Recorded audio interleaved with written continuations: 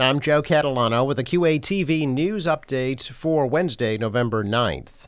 About 45% of Quincy voters cast ballots in yesterday's statewide election.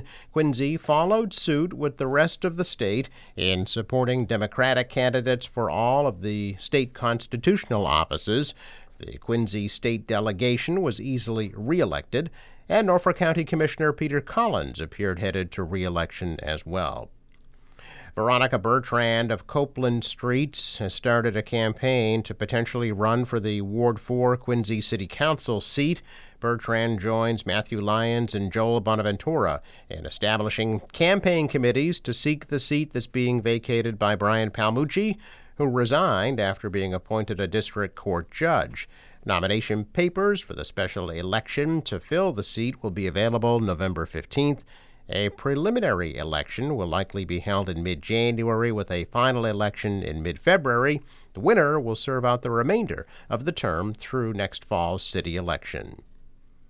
Someone who purchased a Powerball ticket at West Squantum Market and Liquor Store on West Squantum Street in Quincy won $1 million in Monday night's Powerball drawing. The store gets a $10,000 bonus for selling the winning ticket.